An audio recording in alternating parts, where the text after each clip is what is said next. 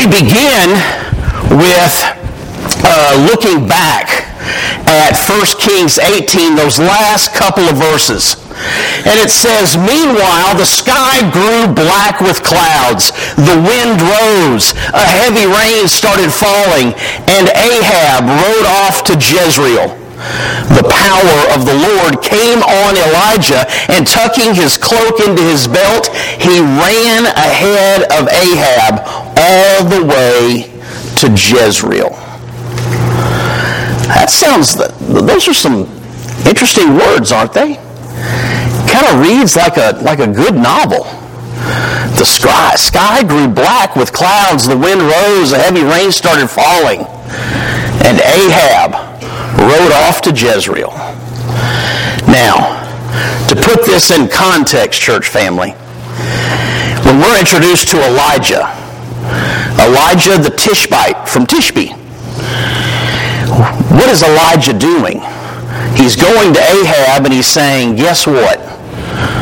By my word, which comes from the power of God, by the way, the one true God, it is not going to rain for a period of years. He is pronouncing a drought. And so now, we see that this is not just a rain cloud, church. This is prophecy fulfilled. Because after a period of drought in the land, a drought that Elijah pronounced because God told him to, bold prophet that he was, that now it's starting to rain. And what has just happened, if you know what goes on in 1 Kings 18, this is where Elijah, by himself, stands down, faces down those 450 prophets of Baal. Now, if you're with us this morning, you're thinking, now who is Baal? Well, Baal is actually not just one god. Baal, the name Baal represents a group of pagan gods. And so Ahab was a king. Ahab was not a good king. Ahab did not worship God.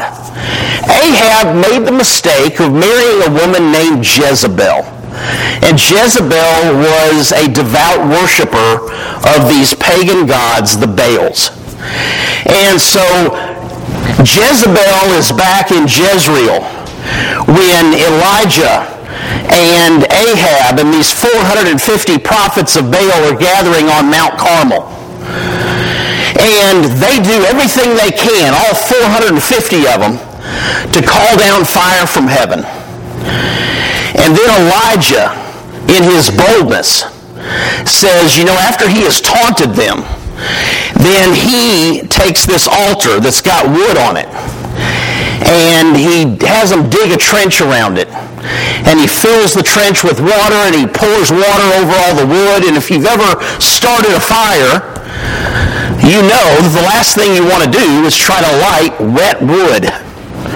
But that's how bold Elijah is in this moment. He's going to call down fire from heaven, and he's going to set this thing ablaze, and it's soaking wet because he wants the people there to see how powerful Jehovah is, how powerful Yahweh, the God who saves, the one true God, how powerful he is. So they had all this time, they'd had all day to get a fire going. No success. And then he says, God, the one true God, and he make it happen. And then boom, fire. And we're told in 1 Kings that not only did it burn up everything on the altar, it evaporated the water. It was such a hot fire, it evaporates the water in the trench around the altar. And so that has just happened, and now, boom, here come the storm clouds. Now, Ahab is not on foot. Ahab is very most likely, king that he is, traveling by chariot. In Ron Riley's class this morning, looking at the book of Acts, he mentioned the Ethiopian official traveling by chariot. And we talked about how rare chariots might have been, and we likened it to today, the number of people in the world that get to travel by private jet. Not many. And so here Ahab is in a chariot. And what does the word of the Lord say, church? That he ran ahead of Ahab all the way to Jezreel. Now, it would be easy for a skeptic to say, now wait a second. This guy who might be fairly advanced in years is going to outrun a chariot? Well, he pronounced a drought. He pronounced an end to the drought. He called fire down from heaven. So he's doing all this, we know, church, not by his own human power, but by the divine power of the one true God. Amen? Amen. And so it's no mystery how he outruns a chariot from Mount Carmel to Jezreel. I didn't take the time to look up the distance. That might have been interesting. 17 miles. Asked and answered. Did you Google that? You got those maps in the back of your Bible? Liberal. Yeah, 17 miles. Man, I've seen my wife run 13.1 half marathon. And she's kind of tired when she finishes. I don't see her run the whole thing, because that means I'd have to run it with her. That ain't happening. No. I see her off. I take a nap in the car, and then I set my alarm, because about the time that I think she's going to finish, and I get there, and I wait about half an hour, and there she is, and it's awesome. I'm there to receive her and hug her and say, way to go!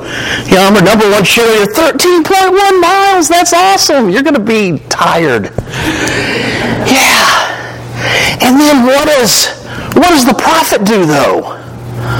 According to Brother Duncan, 17 miles. All the way, outrunning that chariot and those team of horses. Yeah. Power of God, church. He gets there because Jezebel is probably under the impression, back there in Jezreel, that, hey, look at those storm clouds. This is the Baal. Yeah, this is the storm god who's doing this. So the hubs and the 450 prophets of the gods we worship must have been victorious at Mount Carmel.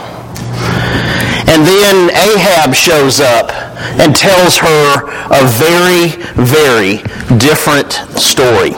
We look at 1 Kings 19. Now Ahab told Jezebel everything Elijah had done and how he had killed all the prophets with the sword. So Jezebel sent a messenger to Elijah to say, may the gods deal with me, be it ever so severely, if by this time tomorrow I do not make your life like that of one of them. Elijah was afraid and ran for his life.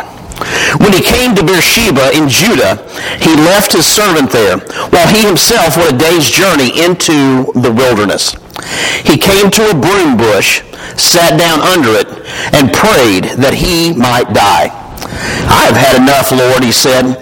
Take my life. I am no better than my ancestors. Then he lay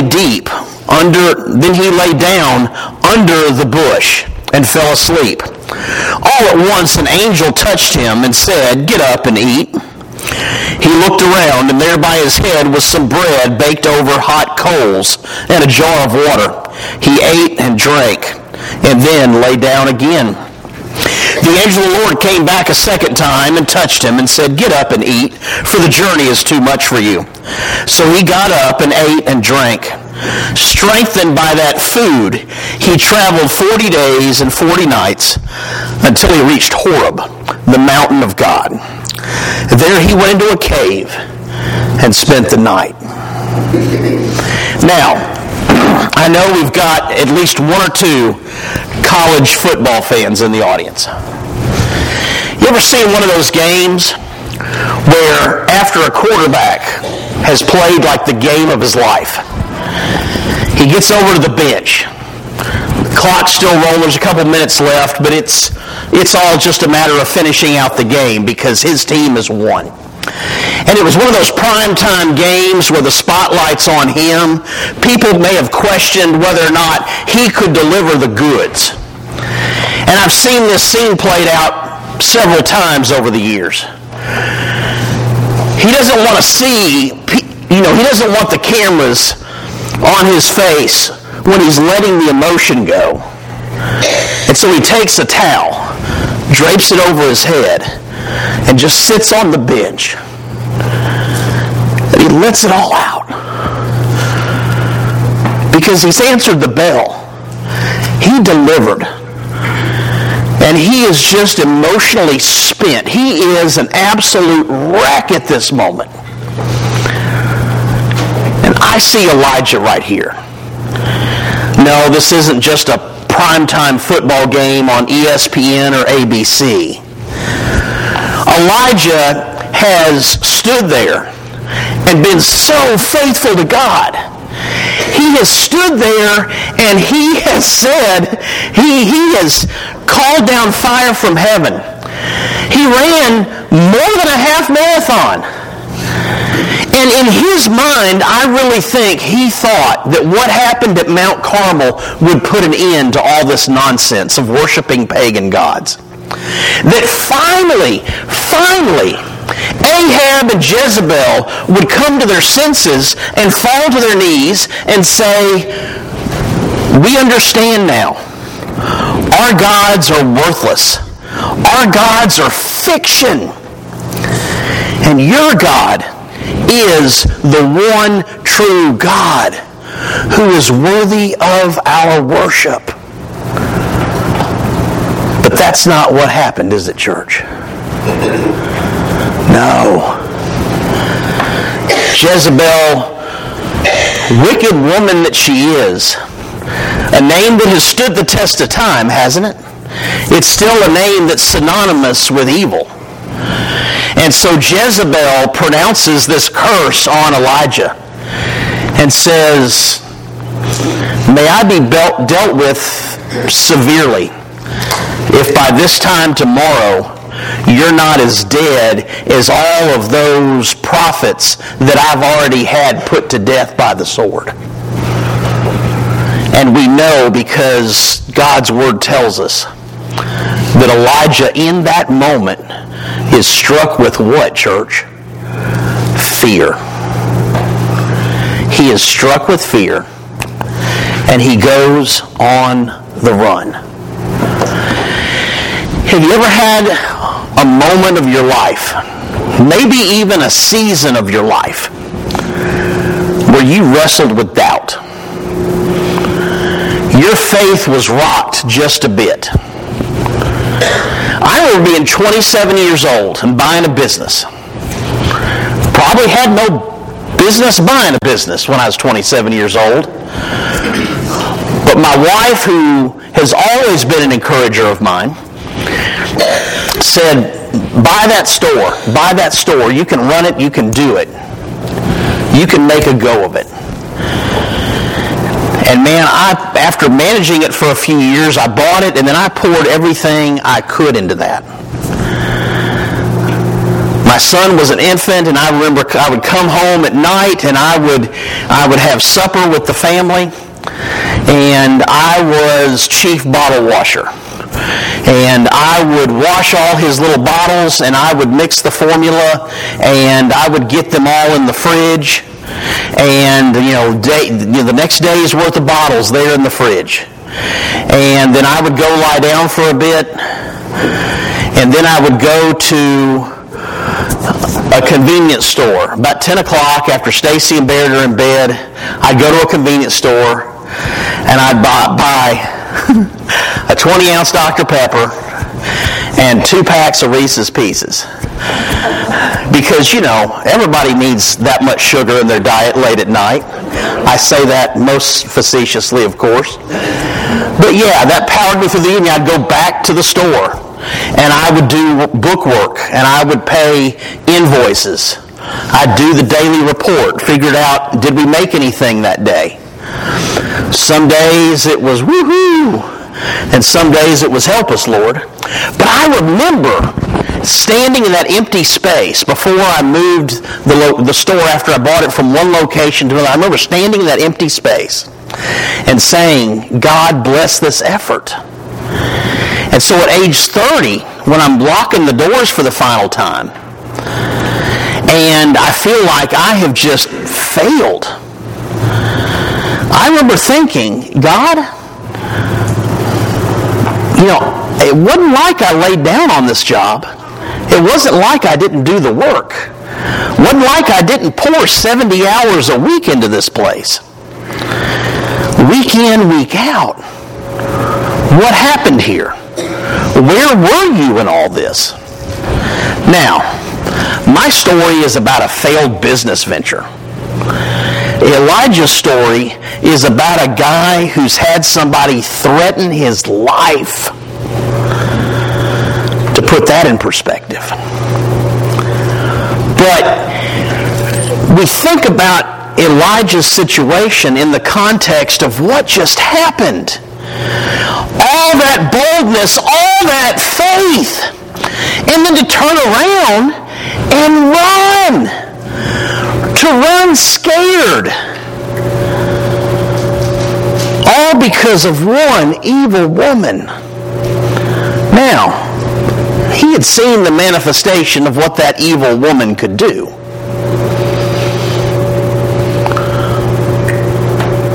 But still, you really wanted Elijah in that point of the story to just stand up to her, right?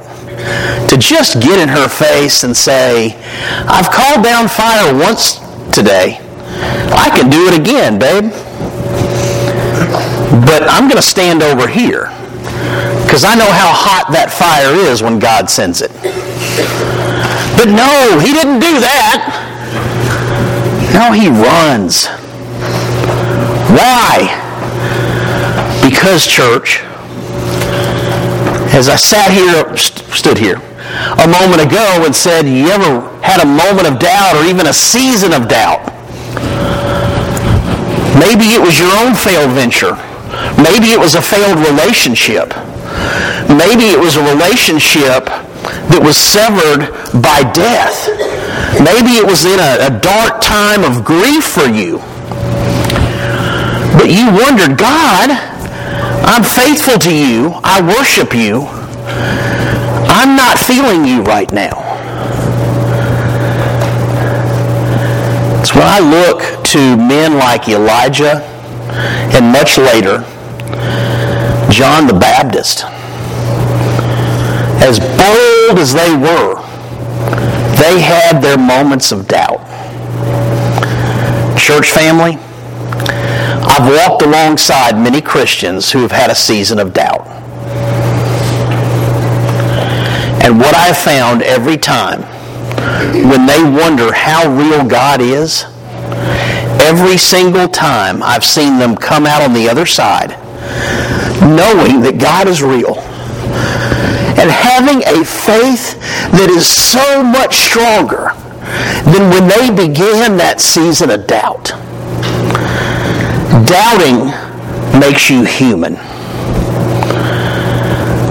Doubting is an opportunity to strengthen your foundation of faith to be something that can never be shaken again. And so I say, if you ever found yourself in a season of doubt, you might be in one now, there might be one around the corner, and you just don't know it yet. But I say lean into that doubt. And you find out what our friend Elijah is about to find out as we continue in 1 Kings 19. And the word of the Lord came to him, "What are you doing here, Elijah?"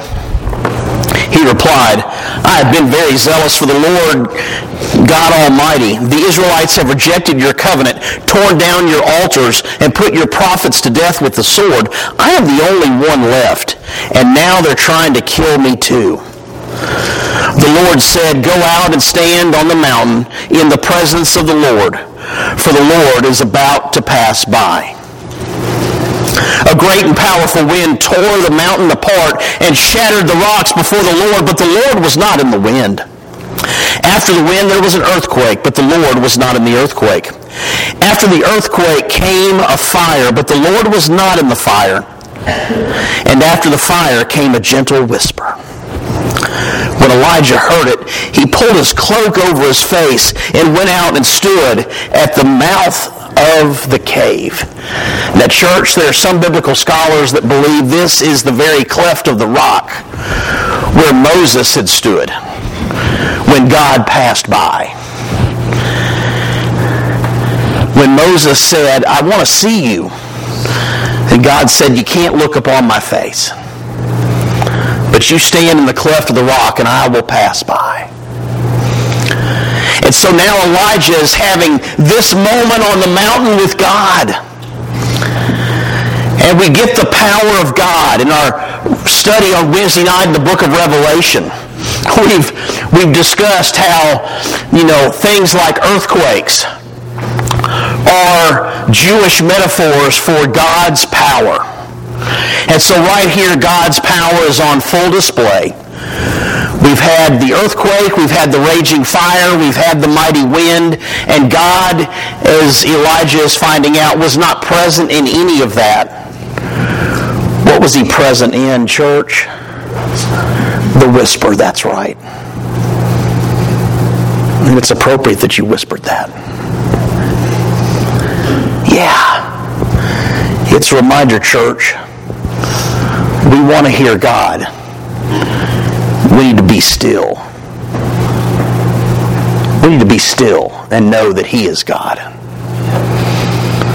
And so then here comes the voice again. What are you doing here, Elijah? He replied, I have been very zealous for the Lord God Almighty. The Israelites have rejected your covenant, torn down your altars, and put your prophets to death with the sword. I am the only one left, and now they're trying to kill me too.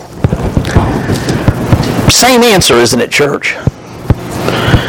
It's like, this is my story and I'm sticking to it. This is why I'm here. This is why I ran. And what does he say there, church, that's very telling? I am the only one. A few months ago, we looked at a series, 4 weeks long, on the most popular lies of the enemy. And what was one of Satan's lies? You're the only one. When Satan convinces us that we are alone, we often make the mistake of buying into that lie and thinking we are all alone. Because if he can convince us that we're alone and we allow ourselves to be cut off from everyone else, then he knows that at that point, we're pretty much going to be worthless for God's kingdom. Elijah was worthless enough in this moment that it wasn't too far back in the story that he was saying, just take my life. Just take my life. If you take my life, it'll be less violent than me dying the way some of my fellow prophets have died. And so here he is saying, it's over. I can do no more good. I'm done. I've done it all. And she's still breathing out threats. And he says to Yahweh, I am the only one. And so now, when we have our pity party, is often when we get perspective from God, right, church? And that's what Elijah needs right now. He needs truth. He needs perspective. And this perspective goes for us. Because the reality is we are never alone. If we are children of God, we are never alone. And the reality is there is a faith community around us if we will just reach out to it. Verse 15, the Lord said to him, "Go back the way you came and go to the desert of Damascus. When you get there, anoint Hazael king over Aram. Also anoint Jehu, son of Nimshi, king over Israel. And anoint Elisha, the son of Shaphat, from Abel Meholah, to succeed you as prophet. Jehu will put to death any who escape the sword of Hazael, and Elisha will put to death any who escape the sword of Jehu. Yet I reserve 7,000 in Israel, all whose knees have not bowed down to Baal, and whose mouths have not kissed him." You think you're alone, man? There's 7,000 more where you came from. There's 7,000 more who know the truth. 7,000 more who have said, "I will not bow a knee to these false, fictional gods. I will worship continually the one true God." Church family, how do these ancient words apply to you today? When we are overcome with fear, when we buy into the lies of the enemy, it is in those moments that we become cut off from God. We become cut off from God's people. And we are paralyzed spiritually. Paul reminded Timothy, he reminds us today, that the Spirit God gave us does not make us timid, but gives us power, love, and self-discipline. 2 Timothy 1:7. Church, let's say that together. For the Spirit God gave us does not make us timid, but gives us power, love, and self-discipline. Church family, God is love, but God is also power. God is power. And He is powerful enough that if we trust Him, He will see us through the darkest places that this world has for us. Church family, let's not ever buy into the lies. Let's be people who know that God is with us and that there are others like us around.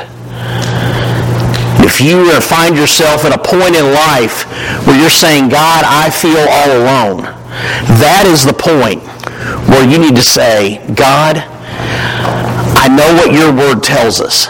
I know there are other believers out there. I need you to put one of them in my path. Put one of them in my path, Lord. You watch out, because you will get what you ask for." And what a beautiful thing that will be. You say, "God, I'm feeling all alone right now. It may be at 2 o'clock tomorrow. It may be 2 weeks from now. It may be Christmas Day. I don't know. But at some point in the future, you're going to have, it might be a season, it might be a moment where you feel alone. And I want you to have enough faith in God and His love for you and His power to say, "God, I need someone in my path. I need to know that there's a believer near me today. I need to know that you are near me today." And you pray that prayer and you watch what happens.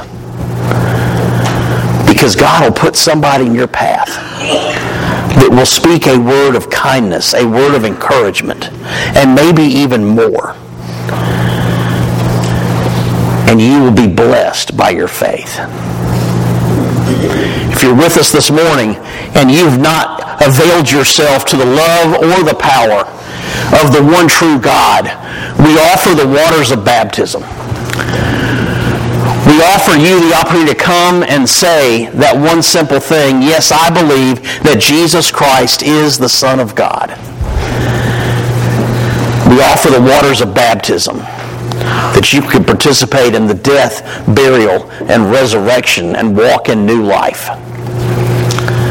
If you've got something weighing on you and you need the prayers of brothers and sisters in Christ, the invitation is sung for that reason as well. Let's stand together and sing, Hayden.